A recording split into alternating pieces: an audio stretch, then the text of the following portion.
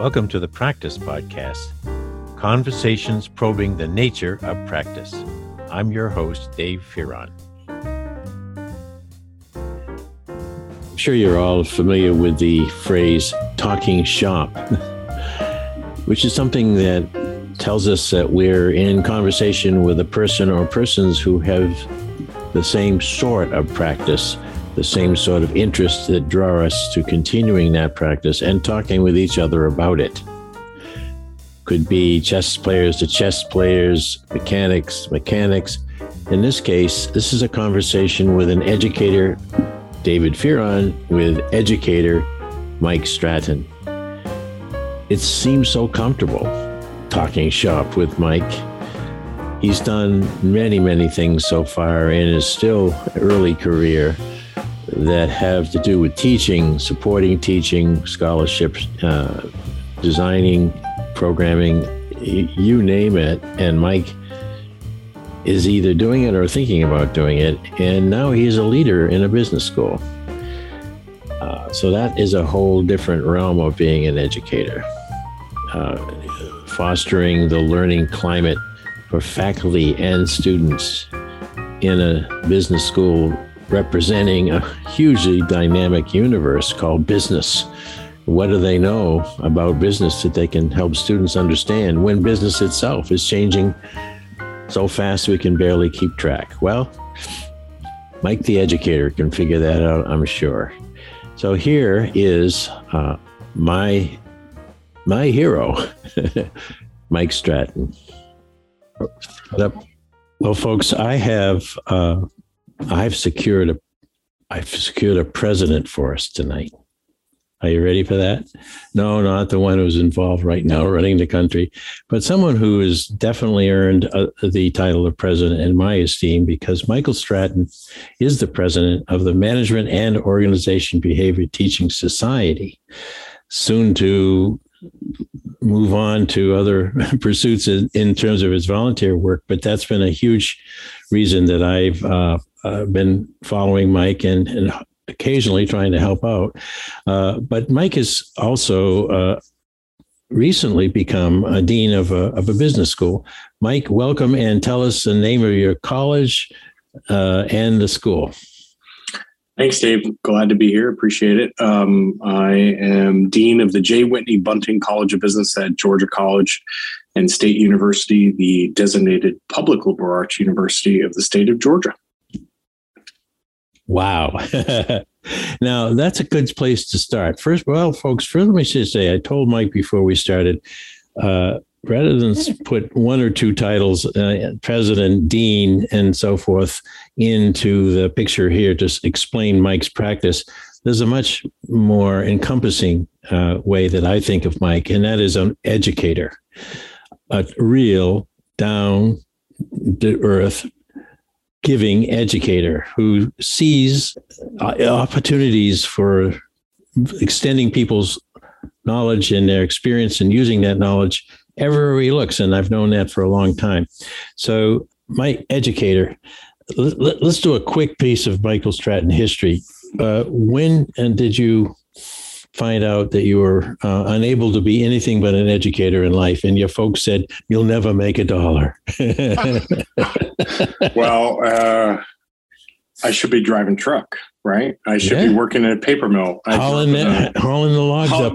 Exactly. Yeah. I grew up in a small town in Maine, Madison, Maine, population 5,000, working class family, first generation college student. My mom told me, do whatever you want to do that will make you happy. And I was the first student first person. I still identify myself as a student. You are. You're an educator. You're a student. Absolutely.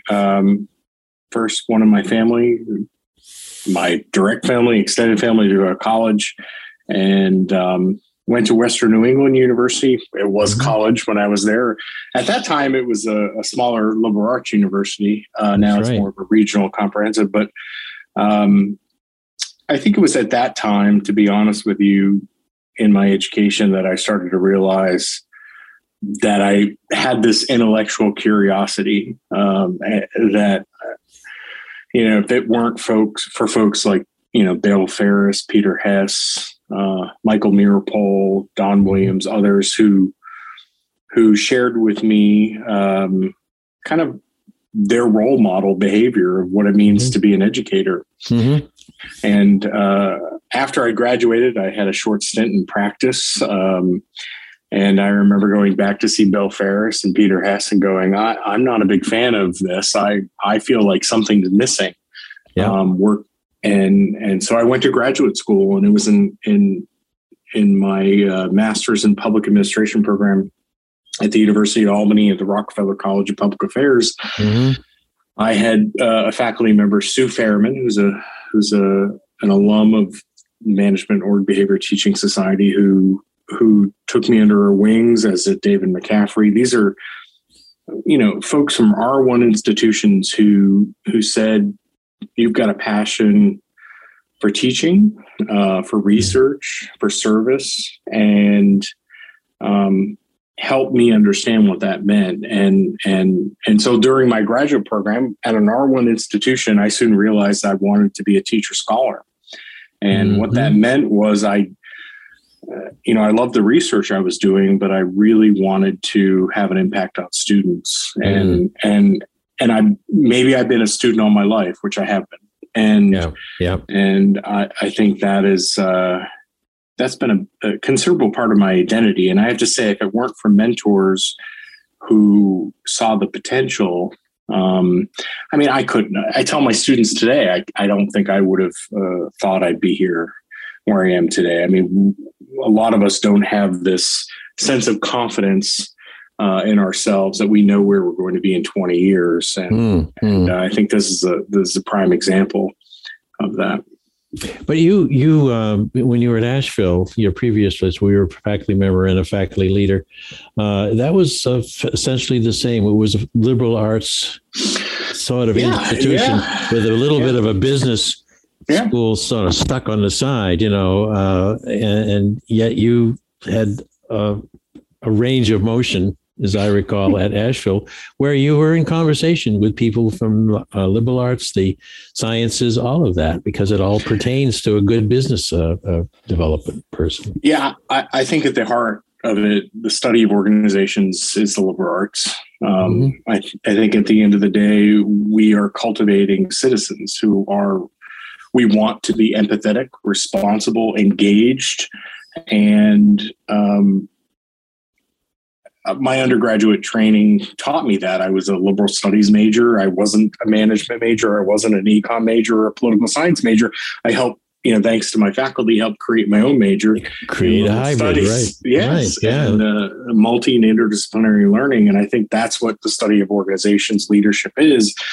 And I was at UNC Asheville, the designated public liberal arts university of North Carolina for 10 years. And it was a real experiment for me to go through the ranks of academia, assistant, associate, full, taking on academic leadership positions throughout, and seeing that we can influence students and guide students and mentor students through this inter and multidisciplinary life, realizing that students didn't necessarily have to be so specialized and narrowly trained. Matter of fact, the word training was a negative term.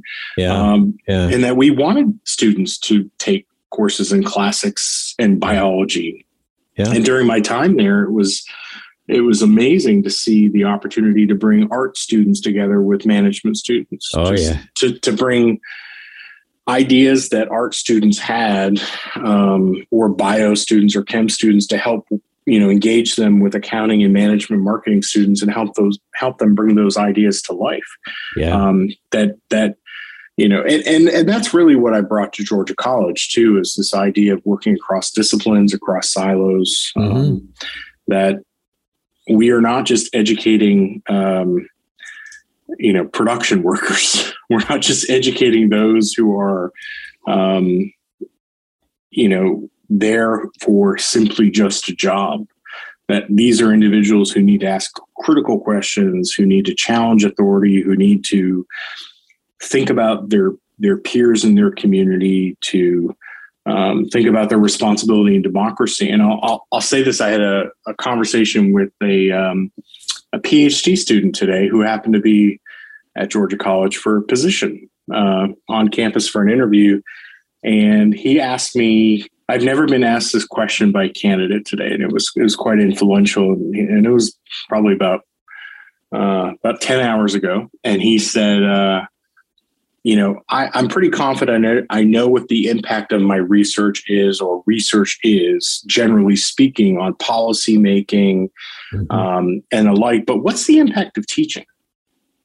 Of course, you'd think I would ask him that as the dean, president of the Society of Teaching, right? So, and he may or may not have not known that, but I thought it was a phenomenal question he asked. Like, what impact do we in the classroom have on the students? And obviously, I think with respect to humility, I kind of threw it back to him and said, well, to your point. That Dave, that we are still learners ourselves. But I said to him that at the end of the day, folks may read your article, they may not read your article. You may have impact on policy making or decision making in organizations, but your interaction with the student on the ground every single day, mentoring them, supporting them, listening to them, helping them navigate not just the content in the classroom, but outside the classroom has tremendous impact. I mean, just from a network analysis of connections and from a humanistic perspective. I mean, you were hearing that student, you were, understanding where they're coming from, that connection. And throughout my time in higher education, whether it be a student to now, at the end of the day, that's what's driven me, is that connection to the student. And I learned so much from my students. I say this all the time to my colleagues that I can't wait to get back in the classroom. Granted, there are days that I think my classroom is my office, but it is in a way. I do miss the students. There's no do you have? You're not teaching at this point. Then eventually you can, once you sort things out. Yeah. So I'm added into your role. Yeah, I'm in my second year at Georgia College as dean, and I will. At this point, I made the decision. I'll teach an org behavior class in spring of 2023 undergraduate. So I'm face to face, very excited about that. That'll be like dessert after a couple of years. And it will be Monday evening, so it will be dessert after Monday. A couple of things I want to pick up on from what you just shared, Michael. First, when you started out, you mentioned Bill Ferris and several others who saw something in you. And now we flip up to the arc of this moment, and you're saying that that's impact the teachers can have, that we see something perhaps that the student doesn't see, and particularly the ones that are a little more difficult to see that, the more introverted, the quiet ones, the ones who have had less reinforcement, but to bring them to a higher point of self-regard, as well as a greater awareness with that liberal view that you espouse. That's pretty damn important. Now, let me give you a quick sample of why I'm proud, too, of being an educator. I finished a podcast recording just before supper tonight. Supper. You ever heard that word? Mike and I are both from Maine, so it's not dinner, it's supper. But anyway, I think it's pretty cold up there. It is today. Yeah, well, that's what they say, but they're always bragging. But this fellow who's now almost 60 saw me that I was doing the podcast, and he reached out to me. He was my student 36 years ago. His name is Bob Lothry. 36 years ago. And when we get started on this, he's telling me what I assigned. He's telling me some of the little devices I invented. That was my first year there at that school, Central Connecticut State University. And of course, I'm cheating a little bit on this promotion, because I used to bring him back to talk to my classes. I used to bring classes out to the Hartford, where he was building the contact centers. Back in the day, they were quite unique, the call-in centers. Absolutely. And I was so thrilled that he remembered. But on the other hand, I'm seeing what he's doing now for these entry-level people who come into these contact centers for the big P&C companies running. He's doing this work now for, and I'm thinking, yes, now there is my impact. Here he is, 36 years later, trying to find all kinds of ways to bring the stakes of being in that company up for these people so they want to stay and they want to grow. He's doing all that stuff, and chapter and verse for anything you and I would teach out of a really good OB right. book. So that's good. That's really the way it works. Thinking of that, going back to when you were a faculty member at Asheville, do you think of someone you took under your wing, and have you heard from her or him lately? Wow.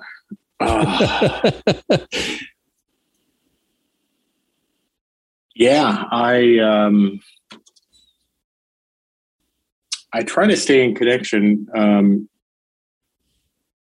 I had a student. I was in the airport, going to a conference in DC probably about a month ago, and he reached out, and he's now on the our advisory board for UNC Asheville for the department I was in, and he just reached out. He's now at a one of the big 5 accounting firms, and I hadn't heard from him in a while, but I had him in both my organizational behavior class, but also a seminar course I had taught in organizational politics. And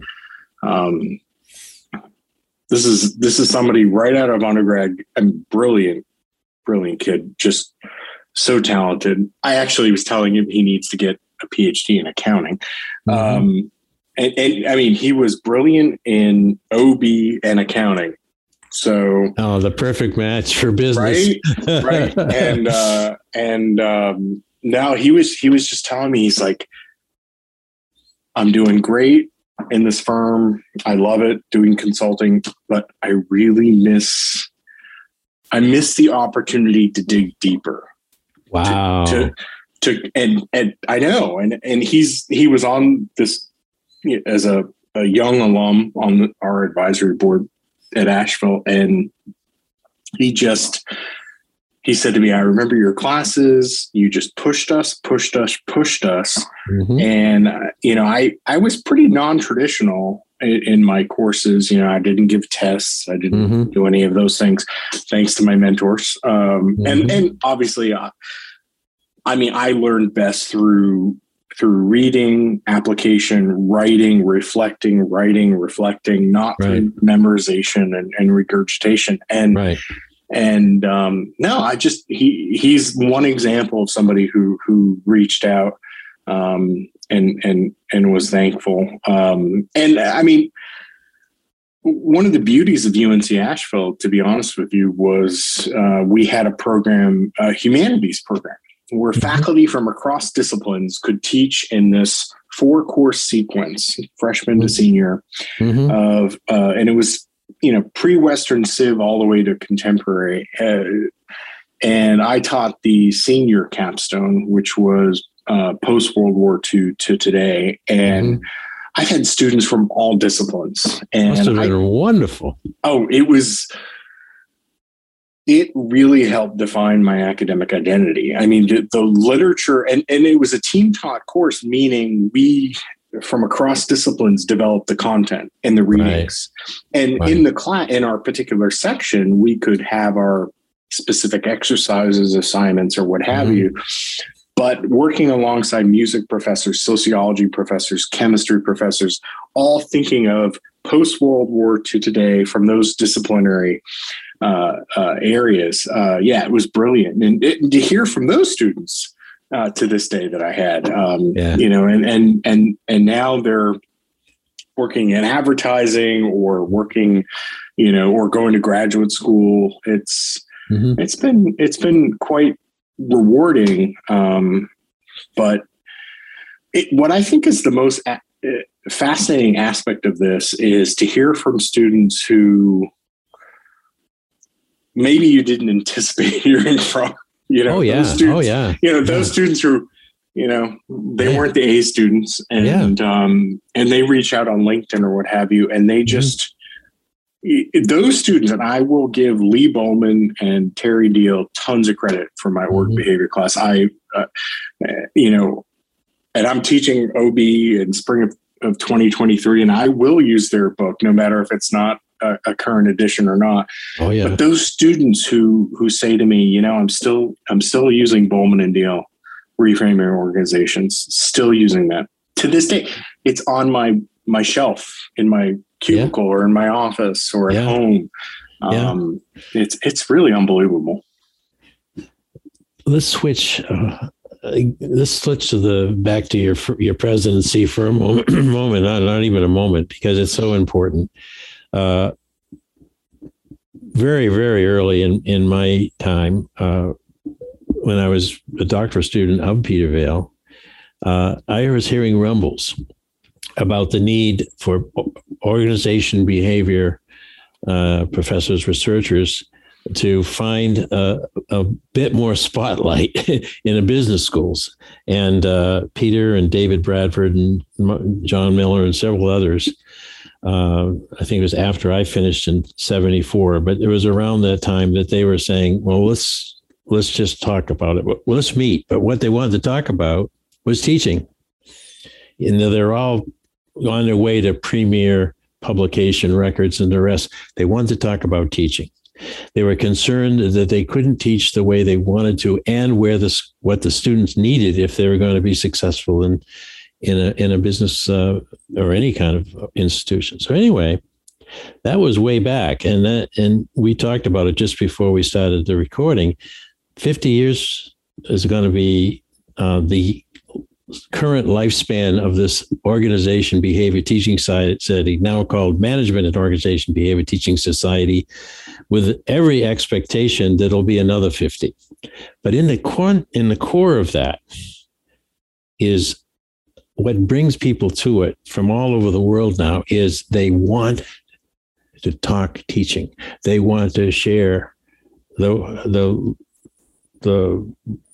thrills and chills, and there are chills of teaching. They need to feel there's one place where it's okay, completely okay, to brag about their teaching or to share stories about their students like we are. Why would they need that when they're working on all these different campuses? Because it's not always the easiest thing.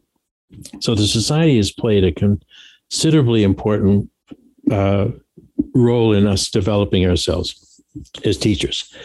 But where is it now, Michael? Where is teaching now? And what is in conversation that's going to keep teaching in the middle of things and away from the periphery?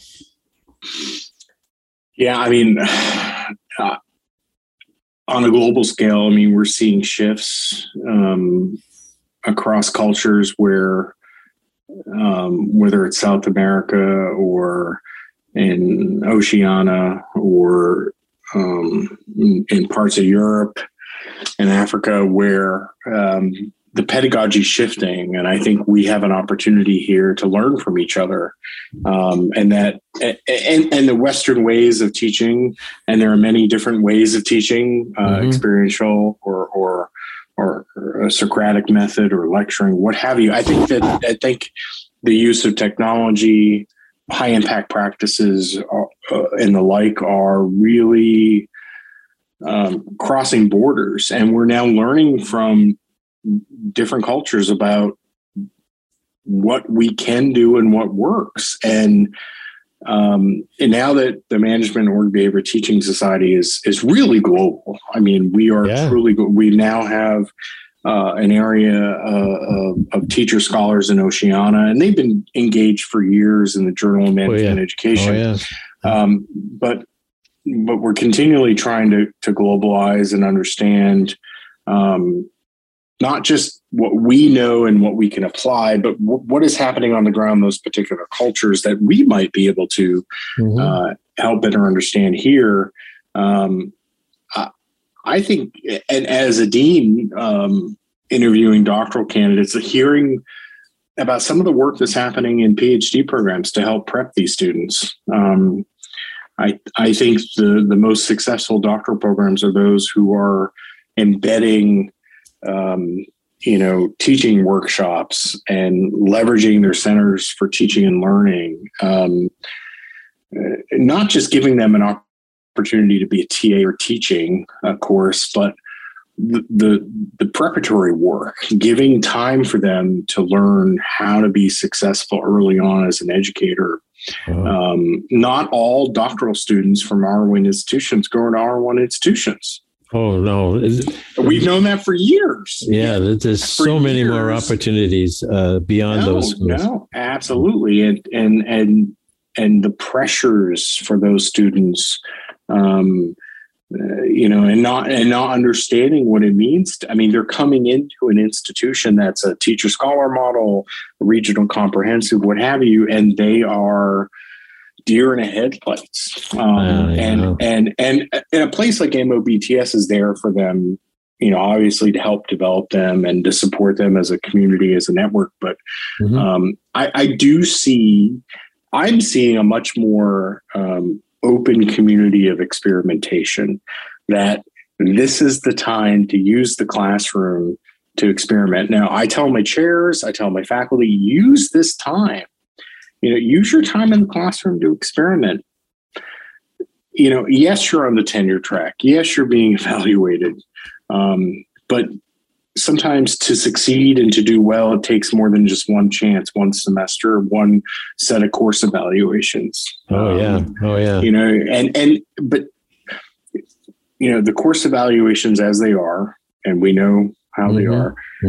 There are multiple points during the semester, during the academic year, for you to hear from students, to hear from your peers about your teaching. And so I actually think we're in a really unique situation where the pandemic in particular has brought us back to focusing on the quality of the student learner, the student professor, learner professor experience. That's right. And now we're taking a closer look at that. The students are, at least at Georgia College and some of the other institutions I'm familiar with, they were just ready to be back in the classroom. Right. And I think talking with my faculty colleagues, it was the same. They're ready to be back in the classroom. There are limitations to the technology. That's probably a whole other podcast. But that interpersonal connection in the classroom, I don't think will ever be lost. I think obviously there are different academic markets, educational markets, but there's something very special about that interaction in the classroom. And I don't think that's going to be lost. I think that's why Peter and John and David and others, Alan, the folks who were very young in their careers, but had that feeling that they definitely wanted to make impact as teachers, as well as scholars. I think that was their concern. And I would say at this point, hearing you, if any of them were able to hear, and certainly if Peter Vail were able to hear you, he'd be saying, thank God. It's because if the technology side really continued to overwhelm the presence that one could have in person with people who were also learners, co-learners, if you will, it would have been an awful end to a wonderful thing that we value so much. But I think now it's a matter of mix and match, and a lot of more ways to express myself. One thing that a couple of my former students, as I've had on the podcast, and they go back to their experience. And in fact, my David Bradford hour last June was to bring on a former student, Jackie, who was my student 20 some years before, and who's currently doing very wonderful things in the field of leadership development. And basically she would remember whatever possible way that I could get them to use the very arcane technology of that day to be able to communicate across the class and share each other's writings and thoughts. she remembered it was a pain in the neck. We had nothing like Blackboard then, not even close, but we jury-rigged stuff. And so that was my example of how, if you really want to bring technology in, make it an instrument for their learning, and it'll work cool. It'll work great. But hey, one thing about our society, all those years that I did attend the conferences, we had a lot of laughs. We if we tried something and it bombed in a class, we'd laugh about it with the students.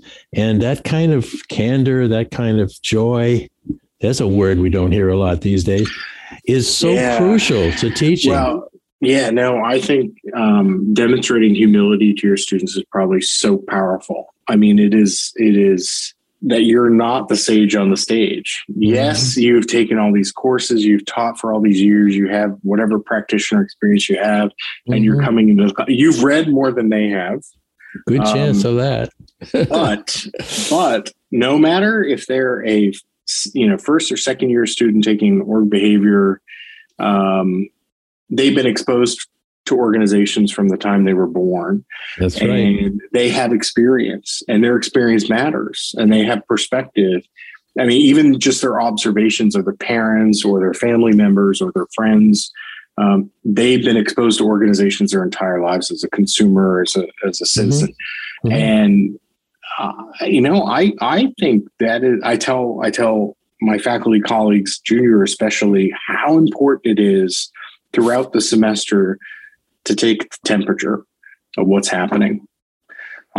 Maybe that exercise you've been using for years just is not working with this group for some reason, and acknowledge it. Ask them, pivot, and maybe that tear it up right in front of them. Yes, right in front of them. That syllabus, right? The syllabus, is a contract, and you say to them, well, now's the time to reassess. It could be the 4th week of the semester, the 6th week of the semester. Yeah. At the end of every semester, I conclude with, I take one class period when I was teaching, and I'll probably do it again when I teach in spring in 2023. And I started doing it, I don't know, 5, 6, 7 years ago. And it was such a fascinating learning experience where I would ask students 4 questions. What was the most, memorable learning experience in the semester? What assignment did we use? What have you? What was the most impactful takeaway from the semester? So assignment, big takeaway. What did you learn? What could I have done differently to facilitate your learning? And then the last question is, what could you have done differently? Facilitate your learning. Fair is fair. Fair is fair. And I would split them into small groups. Typically, I leveraged the teams we had in that semester. And I'd ask them those 4 questions, and they'd spend, 30 or 40 minutes on it. And I'd bring it back, and goodness, how candid they would be. And I had a student come up to me after and say, I've never felt like I've been that empowered before. That and not afraid to say what he said, Yeah. And obviously, some of the feedback was interesting, to say the least, about things that I had thought, learned at MOBTS or other places. Like, this is rock solid. Yeah. This is what I should be doing. And then the class is like, no, we are not benefiting from this whatsoever. I mean, I think it ages you. You realize, look at my hair, and I'm only 30. Yeah, exactly. That exercise doesn't work so well anymore. Right? Or that case study. And I think more so for improving for the next semester, I think it as a practice to the students as future managers, leaders,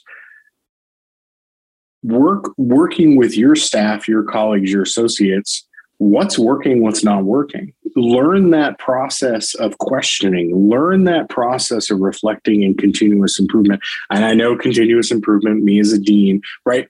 But this idea that it's a reality. What is not working, what is working and what is not working, we have to continually ask that question. Yeah. And as a faculty member, at least we have this structured time frame of a semester or a quarter or what have you, where we get to ask these questions. We should be asking. Faculty are held accountable just like any other employee in an organization. And I say to my junior faculty colleagues and senior faculty colleagues, take that time. Take that time to learn from them. They're spending the whole semester learning from you.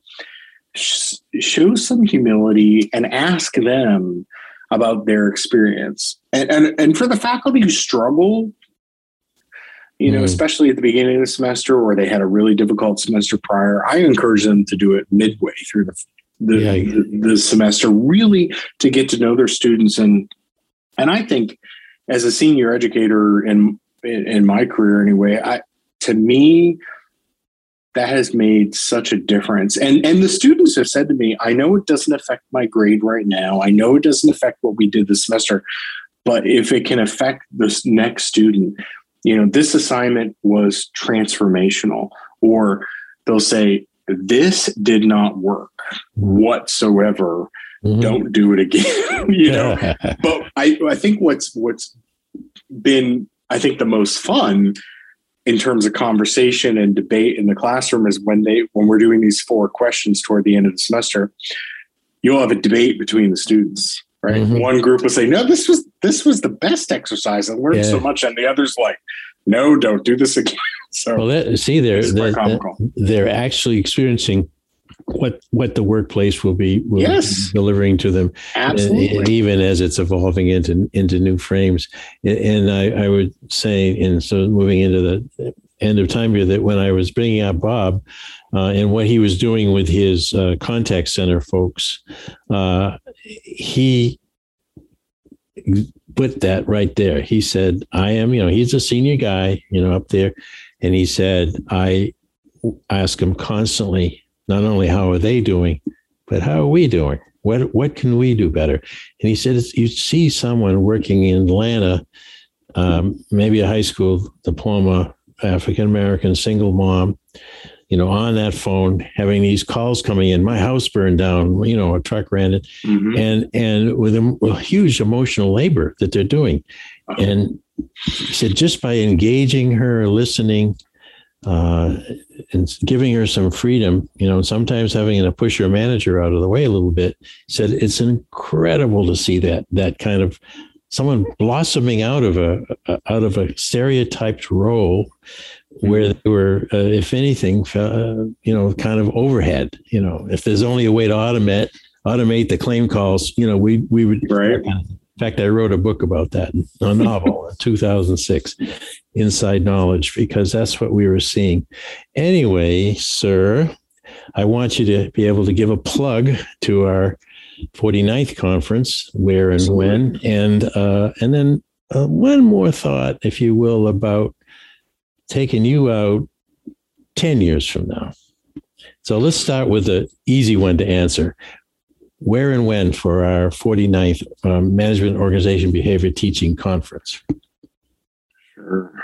We are going to be at Cal Poly Pomona in Southern California for 49th Annual MOBTS Conference, June 8th through 11th.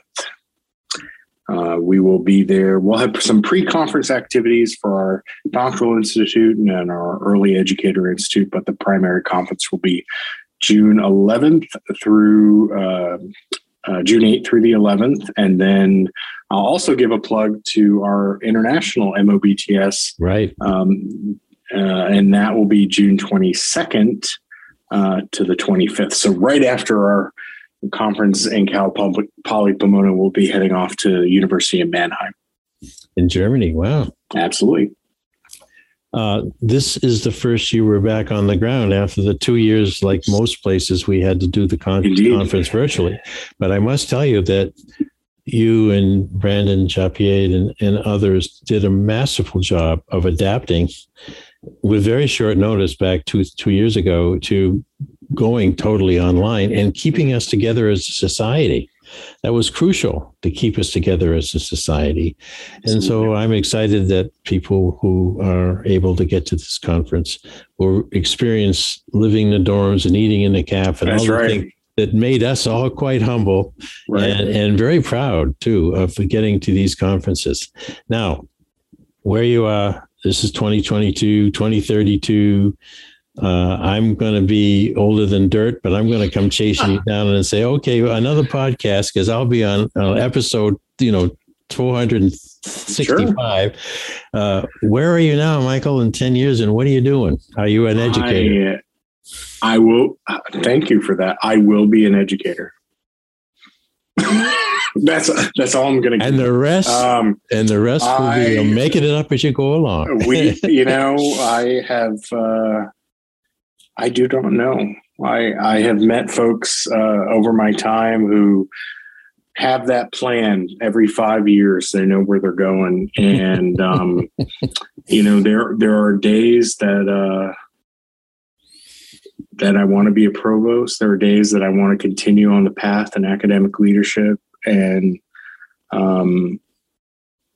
honestly, there are days I want to be back in the classroom. I don't know. 10 years from now, I will be an educator. I think I'll still be at a liberal arts university, public or private. I think that's just core to my identity. And yeah, I can't predict that far out, but I will be an educator. And we'll be connecting at the 10 years from now, the 59th. 59th. Almost. Yes. Have you picked a site yet for the 10 years? That's the next president's job. That's, when I'm done my term as president, I will have close to have been 10 years on the board. So I think there's time for others. And I joined the board when I was a junior faculty at UNC Asheville prior to the 40th anniversary of MOBTS. So it has been a tremendous privilege. I came to my first conference when I was a doctoral student at Albany, and thanks to Bill Ferris and Sue Fairman telling me, hey, go to OBTC, what it used to be called, and I showed up with a suit jacket on, and everybody looked at me a little bit oddly. What was I doing? But as a doctoral student, you don't know. And I was part of the Doctoral Institute, and it had changed my life forever. And what school was that at, Mike? That was at Scranton. Yeah, I was 2005. Yeah, that was an interesting climbing those hills to get to the dorm. Yes. Oh my goodness. There was always something, but they were right to send you, and it changed my life forever. It was a huge change. I think Jerry Biberman, who hosted that, is Jerry, well into his retirement now, would say, yeah, that was one of the good things I did. Jerry would say that. I did good on that one. He did very well. Yeah. He did very well. So this has been wonderful. I will be turning off the recording in a moment, and we'll say goodbye. And I'm looking forward to the hello when we're absolutely face to face at the 50th. Hopefully it'll be somewhere where I can get a train to or drive to. We'll make sure of that. And we will we'll be celebrating. So awesome. Thank you, Mike. Thank you, Dave. I appreciate it. If you'd like to hear more, listen in on Spotify, Podomatic, and Apple Podcasts, or go to enactionresearch.com/podcast-page. And if you'd like to learn more about social inaction and the nature of practice, head over to enactionresearch.com for more information. Thank you for supporting this show. We look forward to hearing from you soon.